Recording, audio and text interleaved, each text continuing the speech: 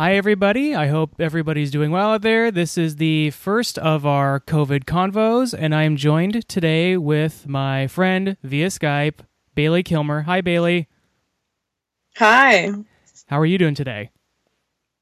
I am doing fantastic. Where are you exactly, Bailey? That is a great question. Okay, I am in my van. Wow. Up in Alaska. Where in Alaska are you? Is your van currently parked? In Anchorage, Okay. and we're at a little park because I wanted to bring you a little glimpse of some snow. I don't know if you can see it there. I can see some. The snow, listeners can for sure see it. Yeah, the listeners heard. Yeah, they're totally entrapped by all the snow they can see.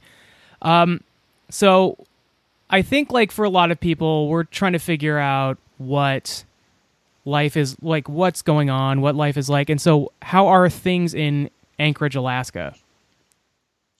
Well, as everyone knows, Alaska has about 20 people total. So, no, I think what's good about Alaska is the lower 48 kind of got on board with it about a week before, like, we started seeing anything. And so we clamped down around the same time, but we were delayed in all the effects of it. So we have a lot fewer cases than like the lower 48 just because we were able to clamp down a little bit earlier with the hunker. Right. So a lot of the similar stuff as Seattle, I think, is what we're doing. I assume I know so little about Alaska. Like, I was telling a friend of mine years ago when they told me they were from Anchorage that, like, to me, Alaska is like, it almost feels like it might as well be Antarctica to me. Like, it feels like it is just like barren ice for like miles and miles and miles, and then there's like one city amongst like what I imagine to be like just, like I said, like barren Iceland, and then there's Anchorage, and then maybe like, 40 miles away there's like a smaller town. I know that's wrong, but that's how I picture Alaska. But I figure it's a little more, it's a little more sparse than, like, for instance, in New York. Yeah, it is a little bit more sparse than New York, and I feel like you're not too far off. There's so much land. I mean, like, just even Denali National Park is like the biggest national park, just because of the amount of sheer land that it has. But yeah, and what was interesting, so like right when I think all the sports teams shut down. Clearly, I follow all the sports. It sounds like it affected you really bad. You know what? It didn't at all, because the one thing that I was following at the time was the Iditarod, and that is the one sporting event that at least I know of that was still going on, because it's just people crossing all that barren land from Anchorage all the way to Nome. And, I was checking every morning. I checked it every night. Just followed my little green guy, and what a thrilling thing to follow. Yeah, it really was. And there was a bike race actually following the same Iditarod trail over that period of time. So really, that was probably the most avid sports watching that I've done, and it was a thrill for sure. Oh, for sure. It sounds awesome. So what without the, like you were saying, all these sports you follow so closely that have shut down, what are you doing to pass the time in Alaska? Another great question. I'm still working. What do you do? It is a little bit more. I fly cargo airplanes for the Air Force. That's cool. So the Air Force is still working, as one would hope. Yes. So missions haven't really been affected. They've been slowed down a little bit, but it's more just like high priority things that are going out now, and we don't really go into the office as much. Just like a couple people are in the office. So I'm really enjoying this time period because it's a little bit more relaxed than like last year. I was probably on the road like greater than 250 days out of the year. Wow. So being home is great, and the missions that we're doing now, like some of them are in support of the COVID. So like we got to bring some medical people places where they needed to be to help out with the situation. So at least from that standpoint, it's been pretty impactful. Wow, that's really awesome. But during the home time, I've been sewing up a storm, let me tell you. Oh, geez. We need to get... I have my project right here. I've been sewing some curtains for the van. Nice. That's an engineering struggle as well for me. They don't quite have straight lines, you know. I think that's fine. Are you living in your van right now? No. It's right now it's getting to the time where I'm gonna start. So May 1st is my wannabe move-in date. Just because it's been so cold throughout the winter that my little heater can't really keep up. Right. But now it's like in the 40s and it gets down to like 30 at night, which is totally doable. Uh-huh. And then come summer, we're going to be living it up. Ooh, baby. So in Seattle, we've had like 64-degree weather days, which has been like great because now I'm in short. Like we went from like rain and like pretty like around 40 like maybe 3 weeks ago to like 64, and like I wore a tank top outside yesterday. I wore shorts. It's so great. And like obviously being stuck indoors and being quarantined in is not ideal for anybody, but I like to have it have been so nice out has been like a nice excuse for people to like, get out and walk and get some exercise outside. And I'm curious, like, what are people doing the same over there too? Like, are people getting out and walking in the 40-degree weather? Actually, yeah. And I would say even throughout the whole winter, really, people are out. That's kind of what I love about Anchorage people, is that I'd say in the last 2 weeks, I've gone fat tire biking like every other day.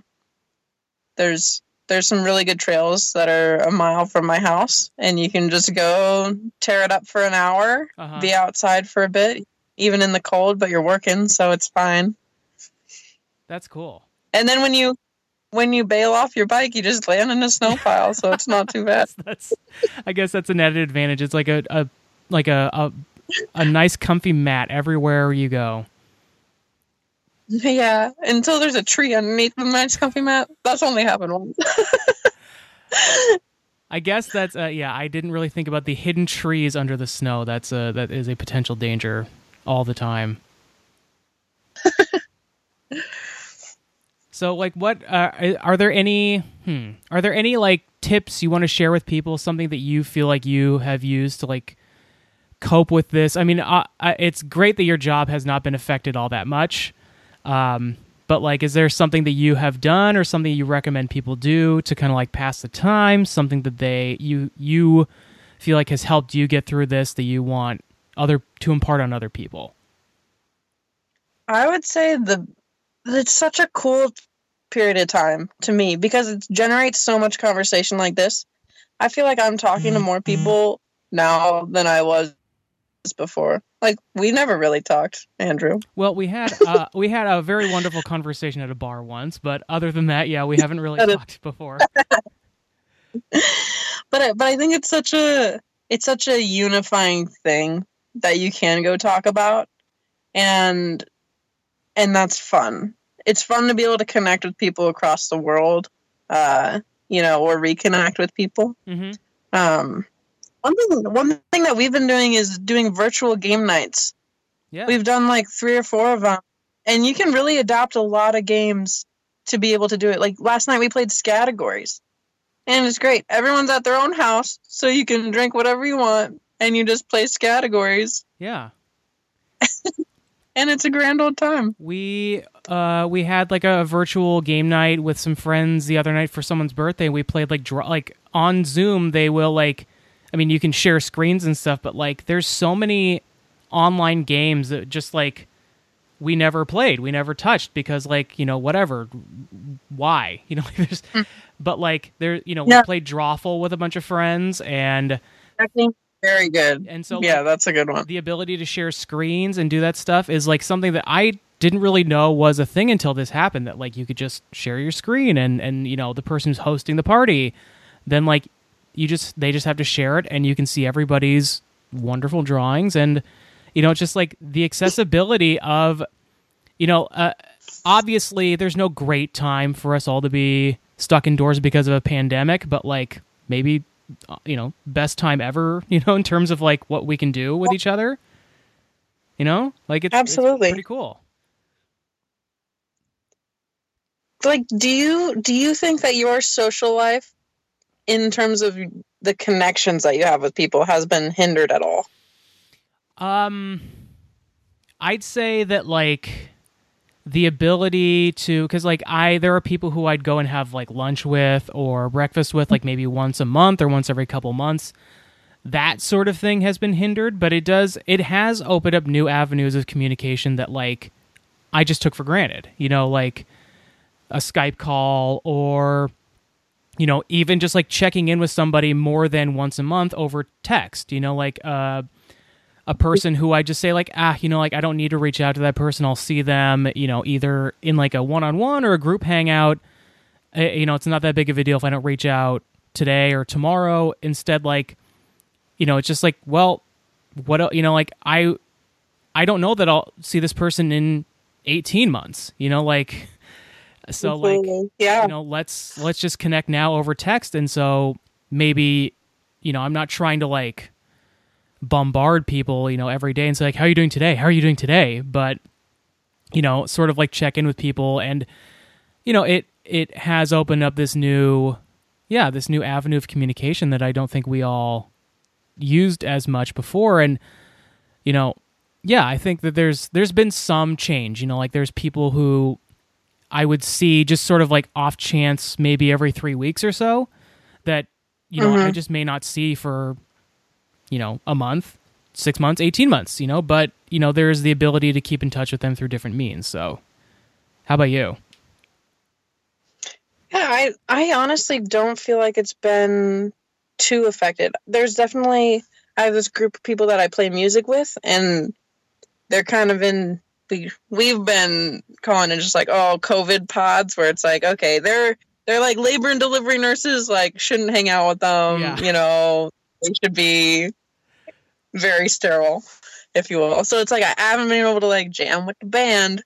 But other, like I'll drive the van past places like people's houses. That sounds creepy. Slide the door open, just like peer into their windows and wait till they're not home. Yeah, don't make a sound. No. Be very quiet, and then look in their window. Yeah, pretty much. That's my life now. Oh, that's where my friends live. No, but I can slide the door open and just talk to them from that, you know. And so it's like I feel like people enjoy that as just a little part of their day. Yeah, and we had a couple neighbors. It must have been some kid's birthday down the street because like Jillian was working in her office and I was hanging out on the couch, and just suddenly like a barrage of honking happened, and I was like, who's, you know, like what obnoxious person is like getting mad on the road? And then we looked out and there's like what looked like a parade's worth of cars going down the street. They were just like honking for this like kid's birthday. And so they're like driving by and they're saying happy birthday and honking. And, you know, it's obnoxious to like hear like 10 minutes worth of honking, but like, you know, like people are adapting, and like I'm sure it made that kid's day that like all these friends that she has and like family came by and like honked their horns and drove their cars and said happy birthday out the window. Like, you know, it's not impossible to see people and like have some sort of contact, and it's causing people to be a little more creative, obviously, but absolutely. Yeah, it's cool to see people doing what they can in this very strange time. That's a fun one. I should just go around honking at people's houses. That's a good idea. Well, you don't want to tip only if they're not there, because you don't want to tip them off that you're there to like creep in their windows. But if you're not going to creep in their windows, then go ahead and honk. Oh, okay. That's good. That's good. Yeah. Just a little bit of creeping advice from an old creeper myself. Oh, you're out of the game. I'm out. I got out of the game. My wife Jillian was not enjoying where I'd like sneak out for multiple hours during the day, like unaccounted for. I couldn't really tell her, so I had to retire.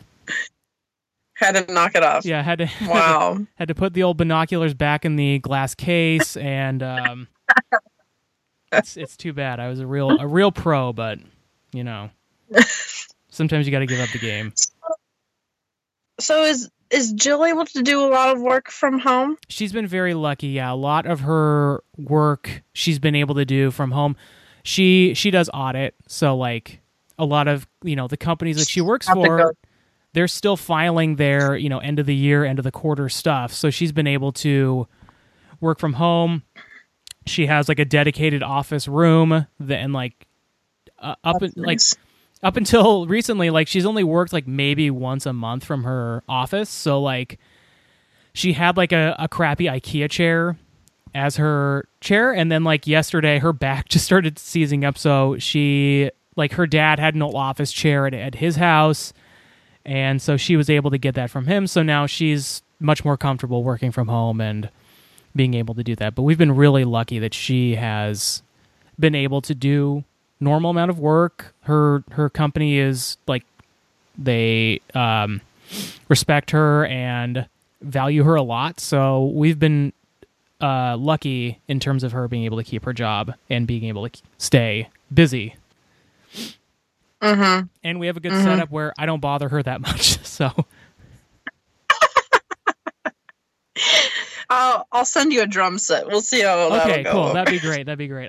It's not through lack of trying. It's just that she's been able to tune me out. But if you could give me something that she can't ignore, that'd be really great. Yeah. Oh, gotta love Jill. What a sweetheart. What a sweetheart. Well, Bailey, you've been very generous with your time. I don't want to take up more of your time, but anything you'd like to impart to people before you go? I think another good item to do over this period of time, if you do have the time, is try to learn something new. Pick up something new that you can learn how to do. Yeah. Preferably like an old craft skill, like knitting, to make you a better person. Like knitting drapes churning butter for your van. Yeah. Exactly. Churning butter was going to be your example. That was just the one that popped in. Yeah, because everybody has access to like milk creating devices and something. Yeah. But no, churning butter should be the priority. That probably should be number one. I think we're in a huge butter shortage in the United States, so it'd be great if everybody. You don't know what's fly off the shelf next. That's true. Nobody expected everybody to start making bread, so who knows when everybody's going to start churning their. I guess if everybody's churning their own butter, then we are not going to need more butter on the shelves. But if everybody we need heavy cream. We need heavy cream. Yeah. So. Okay, so you heard it here first. Stock up on the heavy cream. This is Bailey's tips for life, number 1. And her prediction for the future is that heavy cream is going to go into short supply, so stock up now. Get rid of that toilet paper, get the heavy cream. That's what they need. That's what they need. Okay, thank you so much, Bailey. This is really fun. Thank you for having me. All right, and everybody else, I'll talk to you soon.